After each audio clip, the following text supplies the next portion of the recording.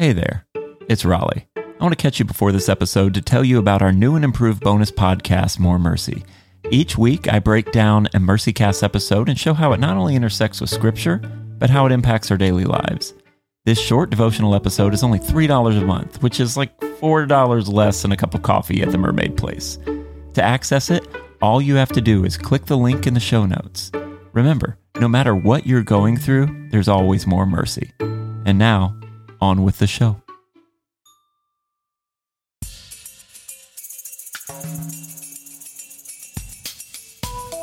Welcome back to the MercyCast, where we're learning the art of compassion through the adversity of life. I'm your host, Raleigh Sadler.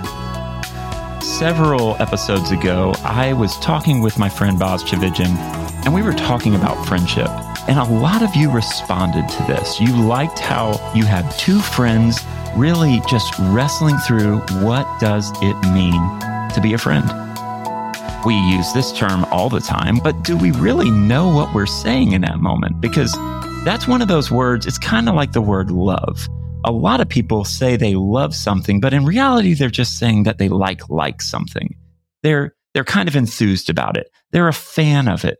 But friendship is more than just being a fan of someone. It's more than having an interaction with someone to where it was positive and you both left feeling good. I venture to guess that friendship is deeper than that. And there are probably people in our lives that we call friends who at best are acquaintances. They're people that we may not want to let into the darkest parts of our lives. But a true friend, that's someone who's going to stick close to you no matter what.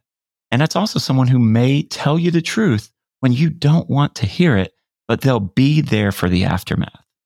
And so after that talk, that really set me on a journey. I wanted to learn more about friendship, and I wanted to share it with you all. Phil's father died suddenly when he was 21. He had an undiagnosed heart condition. Phil was later diagnosed with the same heart condition. And in 2020, his mother died of cancer. Following the death of his mother, he and his family were at an all-time low. But it was in that moment that he experienced true friendship. Phil Knox is an evangelist, speaker, and missiologist at the Evangelical Alliance. He is also the author of The Best of Friends, Choose Wisely, Care Well. He is married to Danny, and they have two sons, Caleb and Josiah. He is also a performance poet and the author of Storybearer.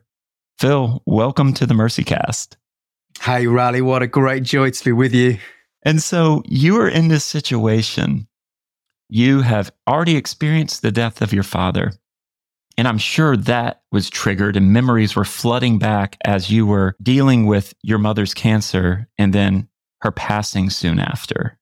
Yeah, very much so. I think, and even down to when she did die, kind of going through the house and seeing all the bits, all that bringing back all kinds of memories. It was a really depressing time, actually. And the pandemic was happening at the same time. This was 2020. So there was the discouragement, the disappointment, the whole feeling world completely out of control. Yeah, the whole world was going through a degree of trauma. And yet I had very personal trauma at the same time. So the whole season was really, really challenging. But it was during this time of just absolute darkness, right? And we were all experiencing this. But what I try to tell people when we talk about the pandemic, I've had some people say, well, my experience wasn't as bad as this person's and I'm like, you got to stop. The pandemic impacted us all and everyone had a unique experience, and it's okay to feel what you felt. And you're in your own personal just pain that you're going through. And I'm sure that it was very easy to feel like no one gets this. No one understands this. How can I relate with people? But it was during that time that people came around you and your family. Tell me a little bit more about that. Yeah, we were just so unbelievably loved. So we had our kitchen looked like a florist. Our living room looked like a card shop. You know, we didn't cook a meal for almost 3 months during that season. And it was even kind of before that, before the death of Mum and during. And I think what I found really useful, I wonder if there's any listeners here who have either been through grief and this resonates with them, or they're a friend to someone going through grief at the moment. Often people will say, if there's anything I can do, And my encouragement is that's really lovely and helpful. But what's more helpful is just do something. And if you're grieving, my encouragement is also be really upfront about what you want. And so with some friends, I actually, my instinct was often to withdraw. But with other friends, I just really wanted to go for a socially distanced walk, or actually what I needed was a meal, but I think that was the key. But the thing I would say, the overarching story is that friends made all the difference. Two things got me through that darkest season of my life: faith and friendship. So I just became captivated by this beautiful God-given gift of friendship.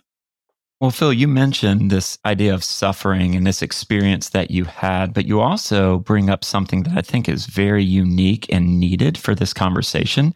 You talk about grieving with boundaries. When you're grieving, telling the person, this is what I need. This is what I don't need. I have gone through grief where I will tell people, give me 2 weeks and then please reach out. Like, press pause. I know you want to talk right now. Give me 2 weeks. Let me do some 10-mile walks. Let me wrap my head around what's happening, but don't let me run away. Come back to me, please. Because I love the enthusiasm. I love that you want to talk to me right now, but here's kind of my boundaries in it. And I think sometimes when you're grieving, it's complicated by the fact that everyone's flying blind. Like, no one really knows what to say. It's like you go to a funeral and you look at someone and you're like, how you doing? You know exactly how they're doing. Not good. Like, they're struggling, they're grieving, they're mourning. Yeah. But I love what you said. Like, it's our responsibility to kind of tell people what we need, but you also encourage the person who wants to help to, rather than just lip service, say, I'm just going to do this for you. And if that person doesn't want it, they can say no. Would you agree with that? Yeah, and do things that are that can be non-intrusive. So one friend bought me just a giant cookie. I'd never seen anything like it. It was half a meter in diameter, and he just came and he said, "Do you want to sit and talk? Here's a giant cookie." And we chatted for about half an hour, and it was beautiful. But there were other moments where it was that kind of time when everyone was doing a Zoom quiz. It was excruciating. Do you remember those awful evenings? Everyone's doing a Zoom quiz. And in those moments, I just didn't want to be there. And it was okay for me to withdraw. I think we walk along this path of it's complete isolation is really dangerous, but also is just carrying on as normal. You know, in the couple of weeks in the immediate aftermath, it was okay for me to play more computer games than usual. It was okay for me to eat more takeaway than was healthy for me in that initial moment. But if I'm still doing that 6 months later, there's a problem. But I think in that immediate aftermath, that give yourself a wide, kind berth to walk slowly. Don't completely isolate yourself, but with friends, be really honest about actually saying, I do want to spend time with you. I don't want to spend time with you. And a giant cookie will be great. Well, and I love that you are the first person in the history of the MercyCast to describe a cookie using the metric system. So I wanted to thank you for that. You're welcome. And what about that cookie spoke to you in that moment? Because oftentimes when we experience grief or when we're going through something, I've had people give me gift cards. I've had people bring food, but this cookie stands out for you. Why the cookie? Tell me about the cookie. It wasn't about the cookie. It was the fact that my friend Barry loved me enough to make something and drive 10 miles to deliver it to me. That was the thing that meant everything. And I had lots of people like that. I had a friend, John, who just took me for a socially distanced walk, and it was awkward and stilted, but he said, this is what we're going to do. And I think in the moments of grief, you want people to be thinking of you, but you also need to think about what you want so you don't tip over the edge of that wide berth of complete isolation or complete carrying on as usual. And so, yeah, it wasn't about the cookie, but it was about what the cookie represented. The cookie represented sacrifice. This person is pressing pause on whatever they have going on, and you were their focal point. and they want you to know that you're loved, that they are there. And sometimes cookies speak louder than words. I had a friend send me a Chili's gift card after I went through a really difficult season in the pandemic. And I'll never forget a friend saying, I know you're going through a hard time. I want you to get some Chili's because I love terrible chain restaurants. And no disrespect to Chili's. You guys are doing great. But sometimes you just want it. You want that chain restaurant. But it was less about the Chili's and more about what the Chili's represented. And so that's what it sounds like to you. And then the friend who walked with you, just kind of being there. Tell me about this power of presence that kind of intersects our own grieving. Yeah, a lot of people ask me, having investigated friendship, what are the kind of core ingredients? How do you deepen relationship? And for me, there are four key ingredients. There's time, vulnerability, sacrifice, and presence. And there is the wonderful technology that we have to connect to one another to around the world is amazing. I'm delighted we didn't do the pandemic during the era of the fax machine, but they're no substitute to actually being physically with one another. And so I would say a core ingredient for friendship is presence, seeing the actual whites of one another's eyes, feeling the physical presence of one another. And to be honest, I don't remember much about that walk, but I remember having a friend with me, and it was the physical presence that made all the difference. I think of Jesus in the Garden of Gethsemane just before he goes to the cross, and the fact he wanted Peter, James, and John with him, his closest inner circle in that moment. It was almost certainly because he just wanted the presence of others. And when we go through our own Gethsemanes, our own valleys, Gethsemane literally means oil press. It's the moment where Jesus is under the most physical and spiritual and emotional pressure. We need the presence of others. It is not good for us to be alone. And that walk, along with a lot of other moments of people being with me, made all the difference in my grief. And you're touching on something that I wanted to ask you anyway. How would you define friendship? I'm going to lean on the definition of a great friend of mine who says that a friend is someone who does four things. They're someone you can talk to, someone you can depend on, someone you can grow with, and someone you can enjoy. And I love those four aspects of friendship: depend on, talk to, grow with, and enjoy. I can't do better than that. So I've nicked a friend's definition. So friendship is although that's beautiful in itself, isn't it? The fact that I've got a friend who I'm depending on in this moment. That's beautiful, because that is friendship. And you use this example of Jesus a couple of moments ago, where he probably had the quote unquote friends that a lot of us have. Like, he's speaking to the masses. And if you talk to you talk to anyone, we kind of, like I said earlier when I was starting this, that we can use that term very liberally. Like, well, that's my friend. That's my friend. Well, what do we mean by that? Because when he was about to go through it, he didn't even bring all 12 of his closest friends. He brought those 3. And even those 3 fell asleep when he was praying. But I think there's something we often overlook when we talk about that, because I've heard that passage preached a million different times. And when people say, well, look at his friends, how good of friends were they because they fell asleep? And I'm like, yeah, but they were there. Yes, friendship is not a perfect thing, and it never was meant to be a perfect thing. But I love the fact that in his darkest moment, whether they were awake or asleep, they were with Jesus in the garden. And I think that's often overlooked. They could have stayed at home. They could have slept. They could have been like, Jesus, it's like 3 a.m., man. I mean, I don't know. I love you and all, but like, I'm tired. I had a rough week. They didn't do any of that. They were there.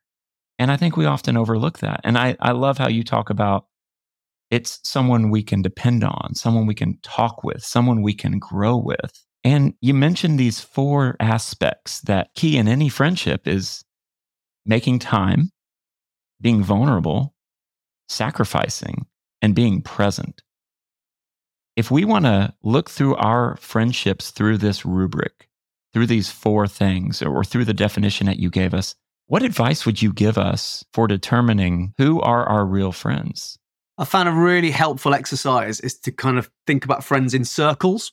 And so I would encourage people to draw your circles of friends. So what's fascinating and what I've found since investigating friendship over the last few years is that the leading anthropologists, and the leading anthropologist in the UK is a guy called Robin Dunbar. And his research, what he tried to do is he tried to work out, based on the size of our brains, what's our capacity for the max amount of friends we can have. And he worked out you can have about 150 friends. And he's not a Christian. And then he said, how many good friends can you have? He worked out you can have about 12 good friends. Then he said, how many great friends can you have? And he worked out you can have about 3 great friends. And I'm reading this and I'm like, that sounds really familiar.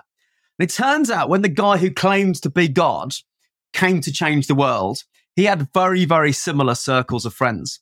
And so my encouragement would be to kind of draw circles of friends. Who are those who are in your real inner circle? Who are those kind of the 3 who you're really journeying with? Who are the 12? Who are your good friends? And then who is that wider circle of the 150? And so thinking about who's in each circle, but then thinking about who are the people who need to move between the circles.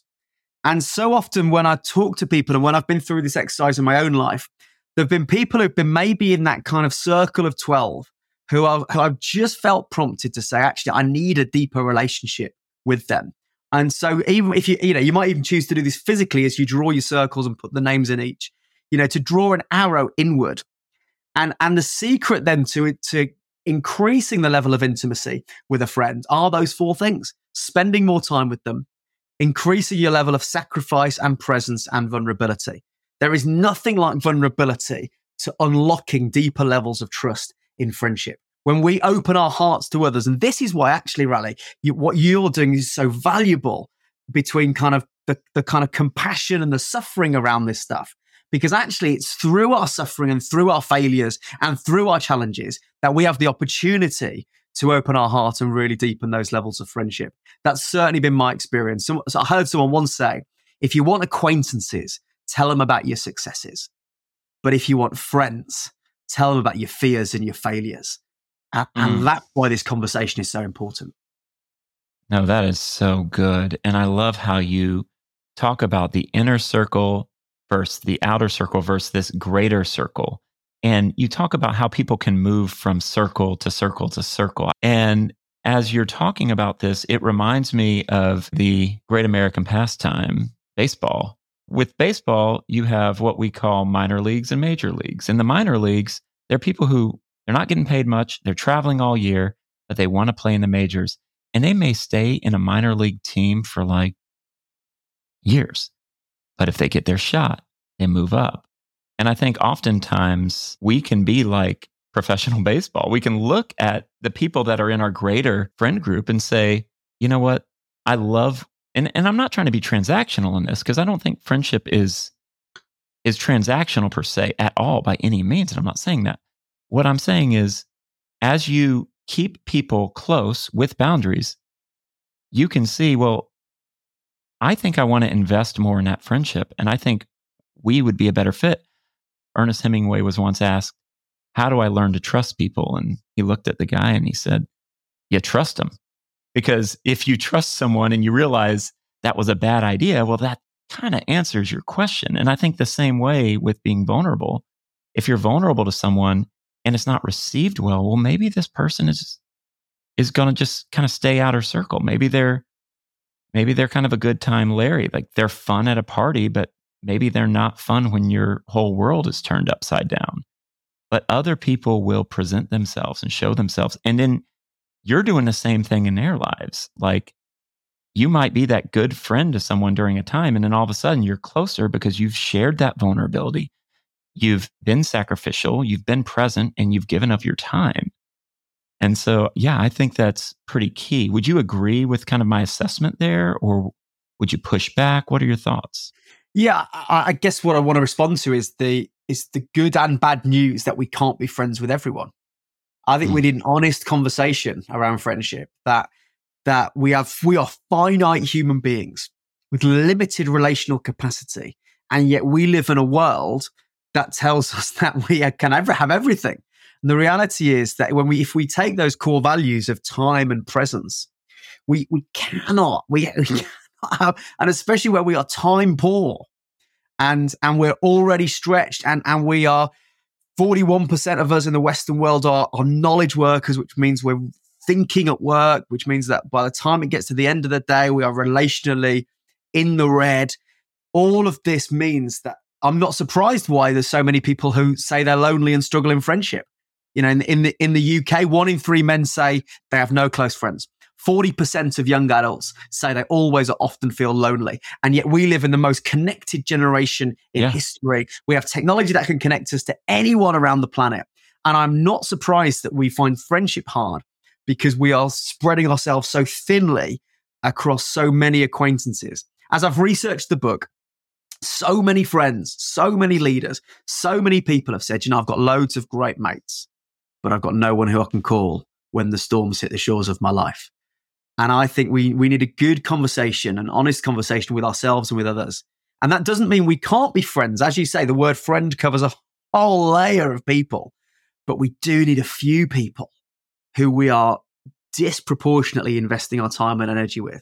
My best friend, Adam, if I go more than a week without seeing him, something within me, I feel that friendship decaying. And I've got to invest that time. I've got to go and see him. And if I don't, that friendship will decay.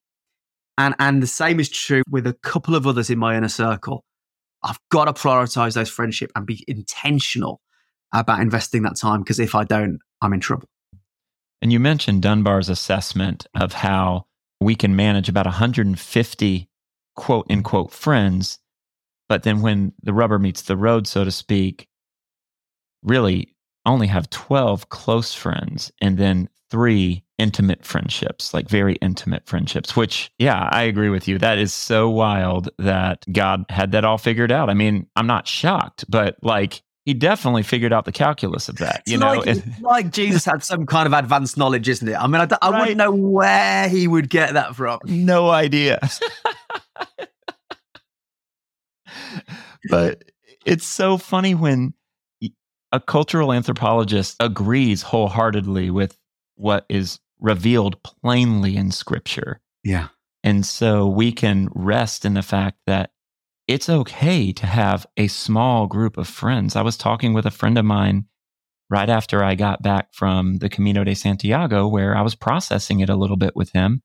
And I told him, I said, you know what, Brad, at this stage of my life, I don't have a lot of close friends. I'm like, how many close friends do you think you have? And he goes, 15 at most. And this is a guy who knows everyone, but he's like, it's closer to that 12 number. And I'm the same way.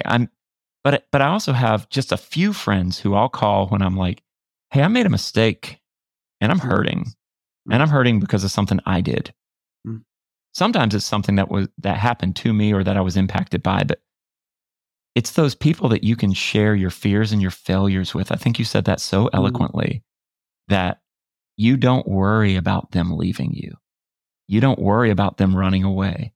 They may speak truth to you, but what I've found even with those friends is when I'm ready for law, when I'm ready for them to be like, you should have done this or you could have done that, they're just like, man, that's unfortunate. And I'm sorry that you're going through it. And I love you. Yeah. And then you deal with it. You don't avoid it, but they're there. And I think those have been the most beautiful friendships in my life, are the people who, they don't run away when they see vulnerability, or they don't run away when I'm not on my A game. Yeah. And those are the people I invest in because I know those are the people that are going to stick around. It's kind of the thing. And so you talk about how true friendship, intimate friendship, is probably a little bit harder to come by than we'd like to think. But in doing that, I think we have some agency here. I think we get to choose our friends. I have said this before on the podcast that the friends that you choose can either be an act of self-loathing or self-care. And so as you've studied this, how do we choose friends? Yeah, good question. I think the first thing is, I think we underestimate the role of the role of God in helping us find friends. Even if I reflect on my life, I think I've prayed for friends for most of my life. I've not really prayed for the making of friends very often. And yet what I see beautifully revealed in scripture is that God is the great connector. And I don't know about you, Raleigh. I've got a few friends who are off the chart connectors in life. Malcolm Gladwell, the author, says that there are these people who have this almost superhuman ability to connect to lots of people. And so I've got a connector friend called Andy. And I know a lot of my other friends because I know Andy. I don't know whether you've got friends like that in your life, Raleigh. You just know, and they've just connected you to loads of other people, right? And so I think the first piece of advice, if you're listening to this and you're not yet a Christian, I'm about to talk about God. If for you in this moment, find an Andy first, but God's important as well. But the Andy's a really important point because people, we find connectors who have this superhuman friendship ability who connect us to others. But I would also say we underestimate, I would say God is the great connector. And I kind of like, this is not theology, this is philology. I kind of picture God chatting with the angels, going, before we had this conversation, Raleigh, he's there going, do you know what, tonight, guys, Phil and Raleigh are going to meet. And they are really going to get on. Honestly, it's going to be, they live the completely other sides of the Atlantic Ocean, but they're going to be great mates. Do you know? And I picture God doing that. And I think with some of my friends, that's kind of worked out. I love the moment. I mean, so much happens. I'm an evangelist. So much happens at the cross. But one of the things that we don't often talk about that happens at the cross, as the Son of God is dying for the sins of the world, is that he says to his mother, here is your son of John. And he says to John, here is your mother. And as he's dying, as he's pushing himself up on the nails to take, each breath is agony. He has the presence of mind to make a family and make connections. And I think there's something we sometimes miss there of God's desire, inclination, and heart to bring people together. And so when Jesus was choosing his disciples, he spends a night praying about who he should choose. I don't think we pray anywhere near as much for the friends that God wants us to have. And so my first huge bit of advice is, when it comes to making friends, pray for the friends you need to be with. So that's the first bit of advice. I think beyond that, become the friends that you want to have. So think about the person that you are. And if you're looking at the person that you are, try to be the friends that you would want to have. And that involves all kinds of things in terms of character and the principles we've talked about time, presence, vulnerability, sacrifice.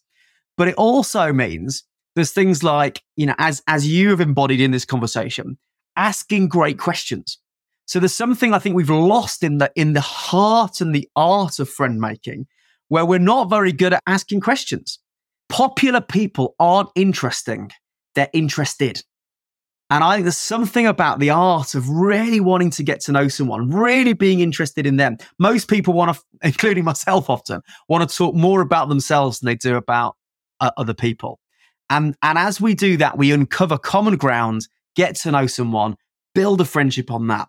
But then it's through vulnerability, time, and presence that we really seek to deepen those friendships. And so in terms of choosing, those foundations are really key.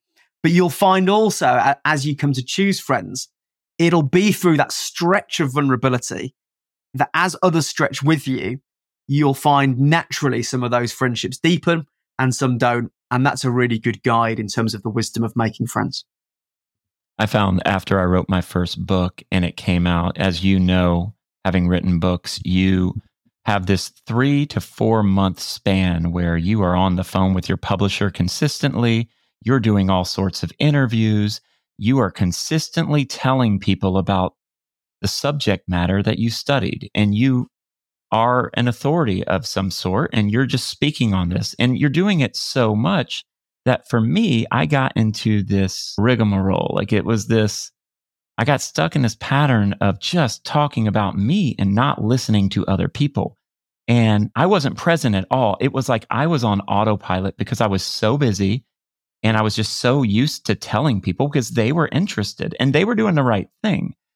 And then, after kind of the bottom fell out with the pandemic, and I was already kind of on this journey, but I got to a point where I wanted to embody something, a quality, if you will, of Fred Rogers that I always loved. Mr. Rogers, who basically raised most of us who are in our 30s and 40s in America. I don't know how it was on the other side of the pond, but we loved ourselves. We thought he was a little creepy at points because he was too friendly. And in the 80s, no one knew what to do with that.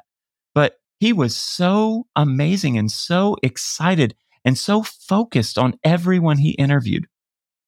He was just interested. And I love how you talk about this dichotomy of being interesting versus being interested and being excited about what other people are experiencing. And then this was something that I'm like, I want to emulate that because I want to become that. I want to be able to sit with anyone and actually be excited about their lives. And if they want to be excited about mine, great. I would love to talk about it. But I learn more when I ask questions about other people because God is doing something in their lives and it's a beautiful thing. And it's kind of cool to intersect with that. Because when you connect with that, God starts doing things in similar ways in your life. And when you celebrate the wins and mourn the failures with other people, like Scripture is very clear about this. It gives us a guide to friendship where it says, mourn with those who mourn. It's like being present, be vulnerable, walk with them as they're going through this hard time, but be interested. I love that. And yeah, Mr. Rogers and his cardigan really taught me that because I'll never forget in one episode, he's interviewing this little child and I'm looking at this kid and I'm like, he's all right, but I don't know if this kid's going to teach me the truths about the world. But even in that, Mr. Rogers has tapped into this idea that it's out of the mouth of babes that wisdom comes. And it's so easy for us to flock to the people that we believe can give us something. The people that we can get something from. The celebrity culture, when God is saying, I'm laying it out on a platter for you. And I have these amazing people that are there just disguised in the ordinary. Ask questions, dive in, get to know them. And you talk about this difference between finding God and then finding Andys, finding people who, like God in a sense, are connectors. And they're going to connect you to subject matter, but also people, and to really dig deep in those.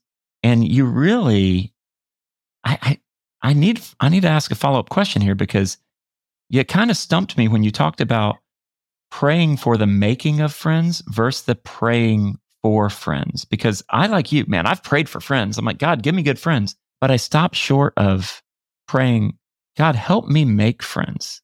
Could you tell us a little bit more about that? Because I think that's like the secret sauce here. That's good.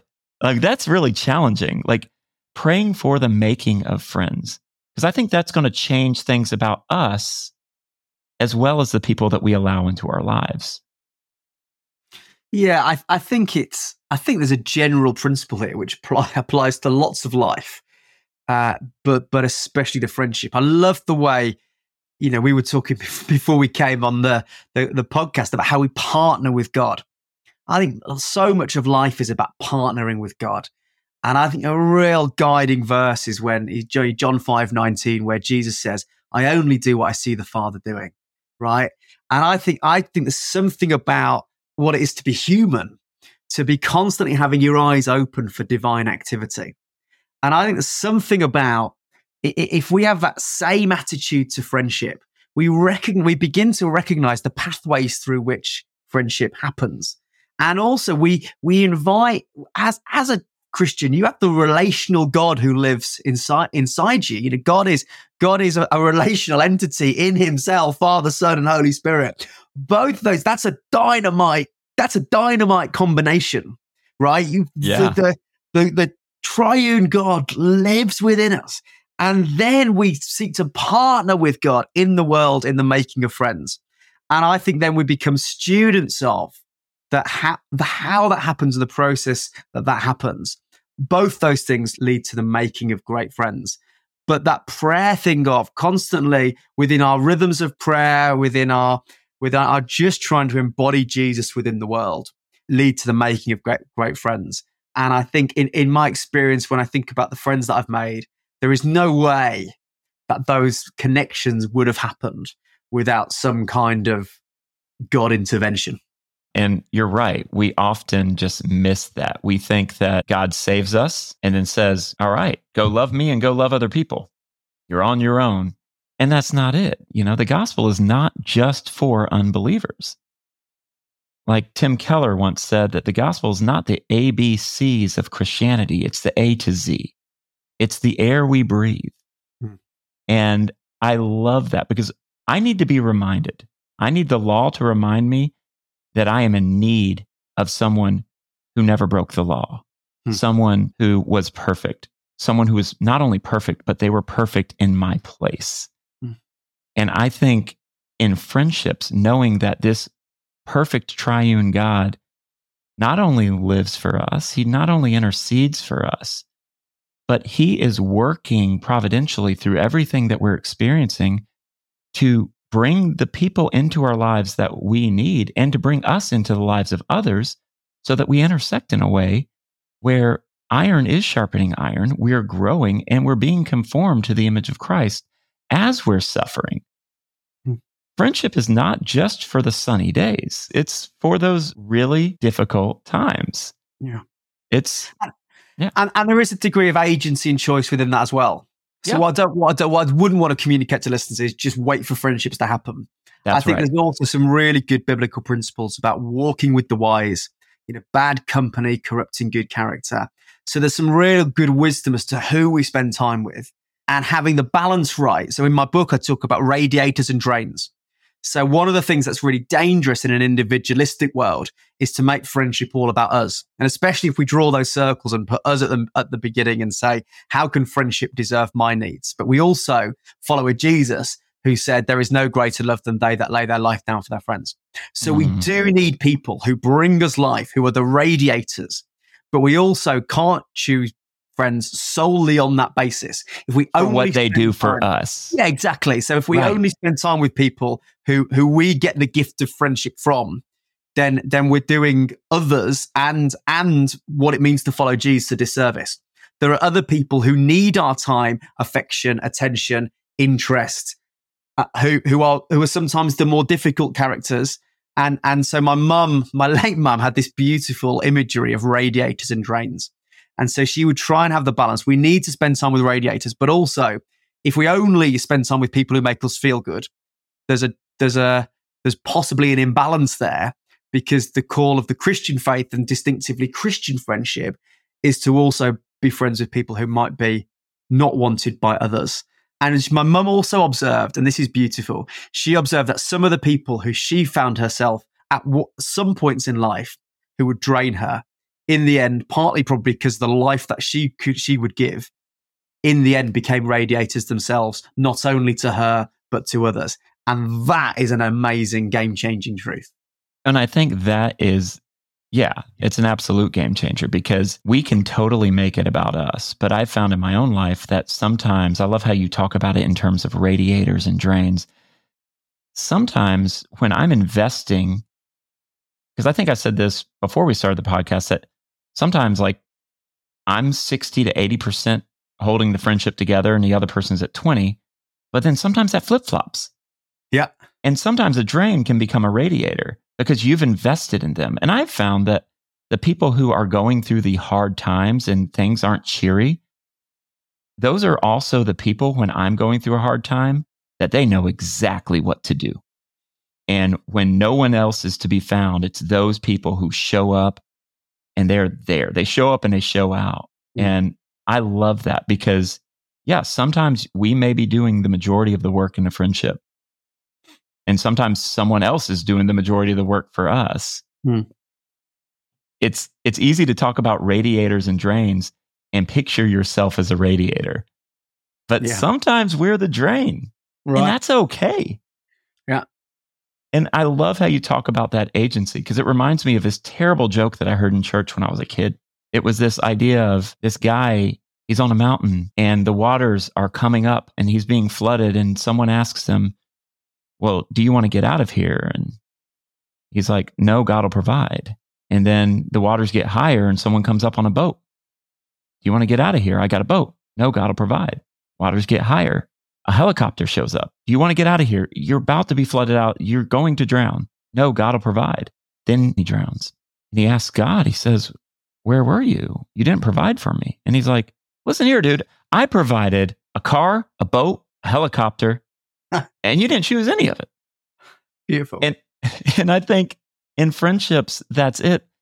Sometimes I'm a big fan of the idea of the theology of the cross, that it's in suffering that we find our sanctification and our growth and even our friendship.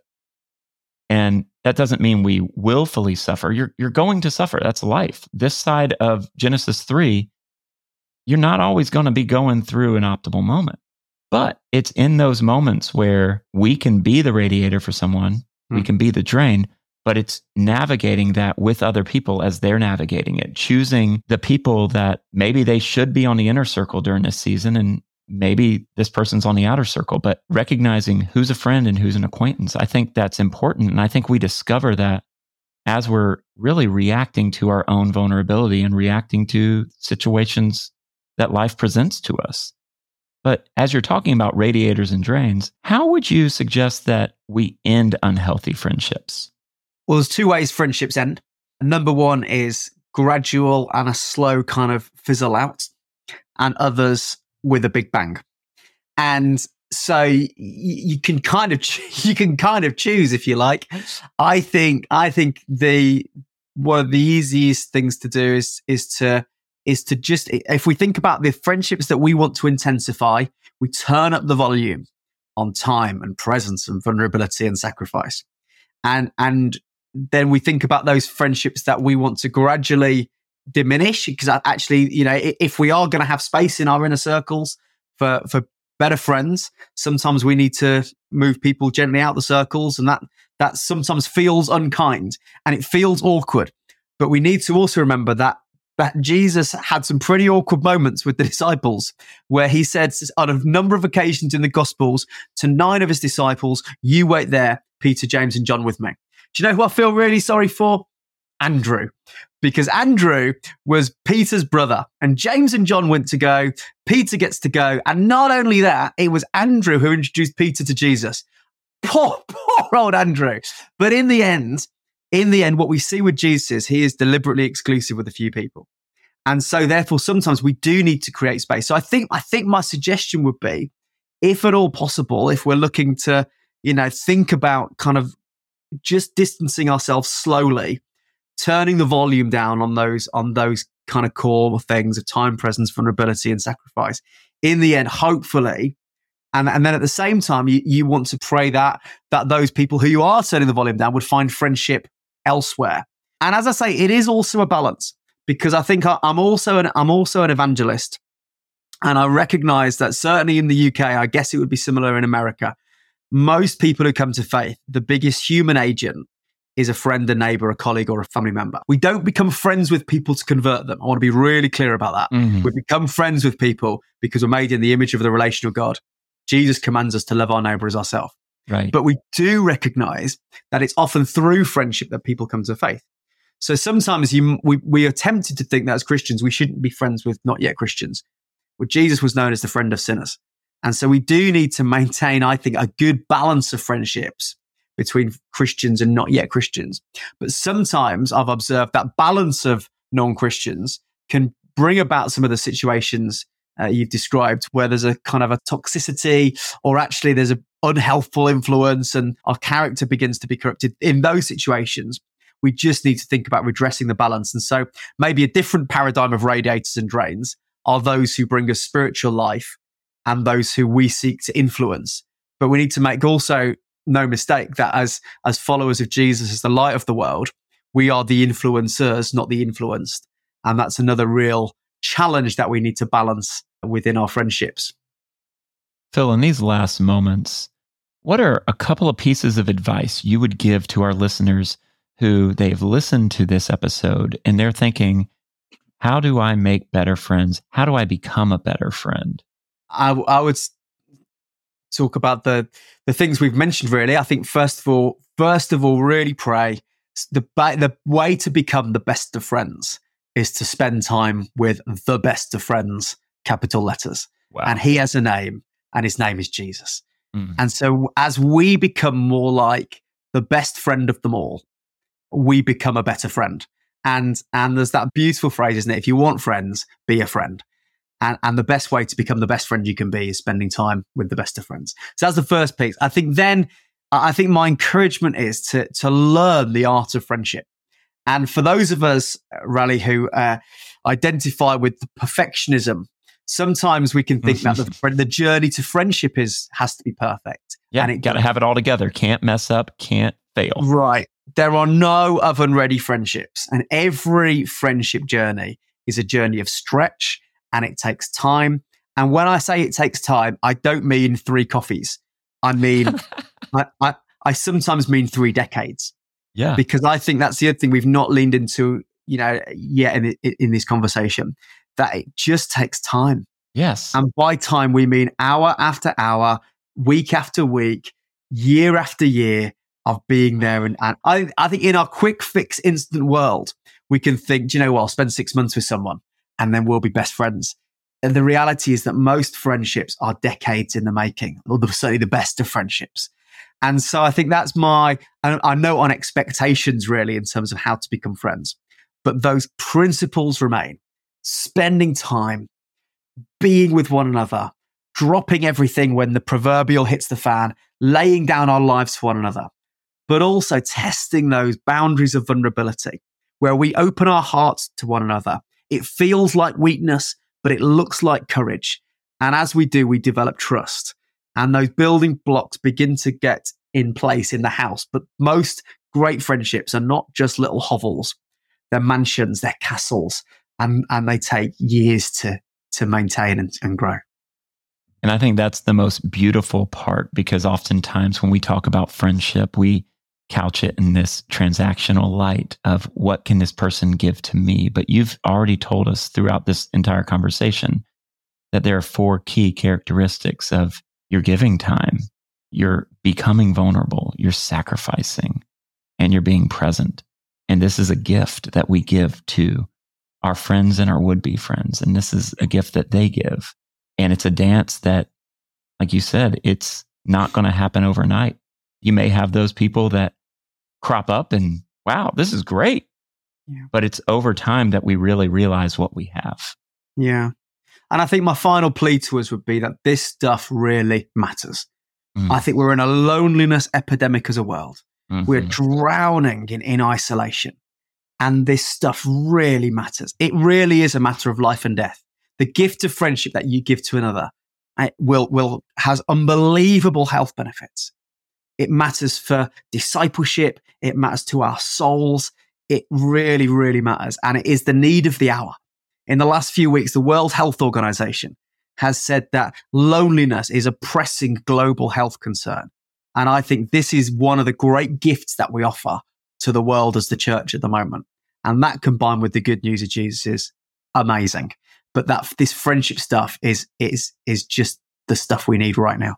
And it's interesting because a lot of us, as we're processing our own loneliness, we think, well, I just need a spouse or I just need a significant other, when some of my most lonely friends are people who've been married for years. You know, a spouse is it's a type of friend.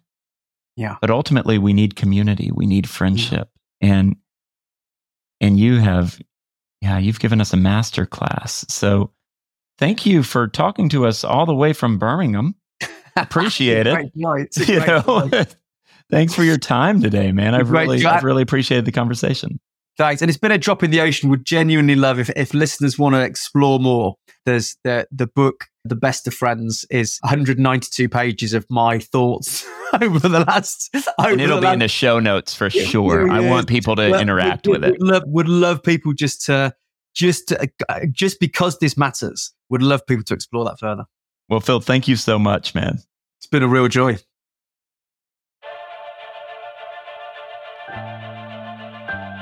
If you are interested in more stories like this one, buy my book, Vulnerable: Rethinking Human Trafficking.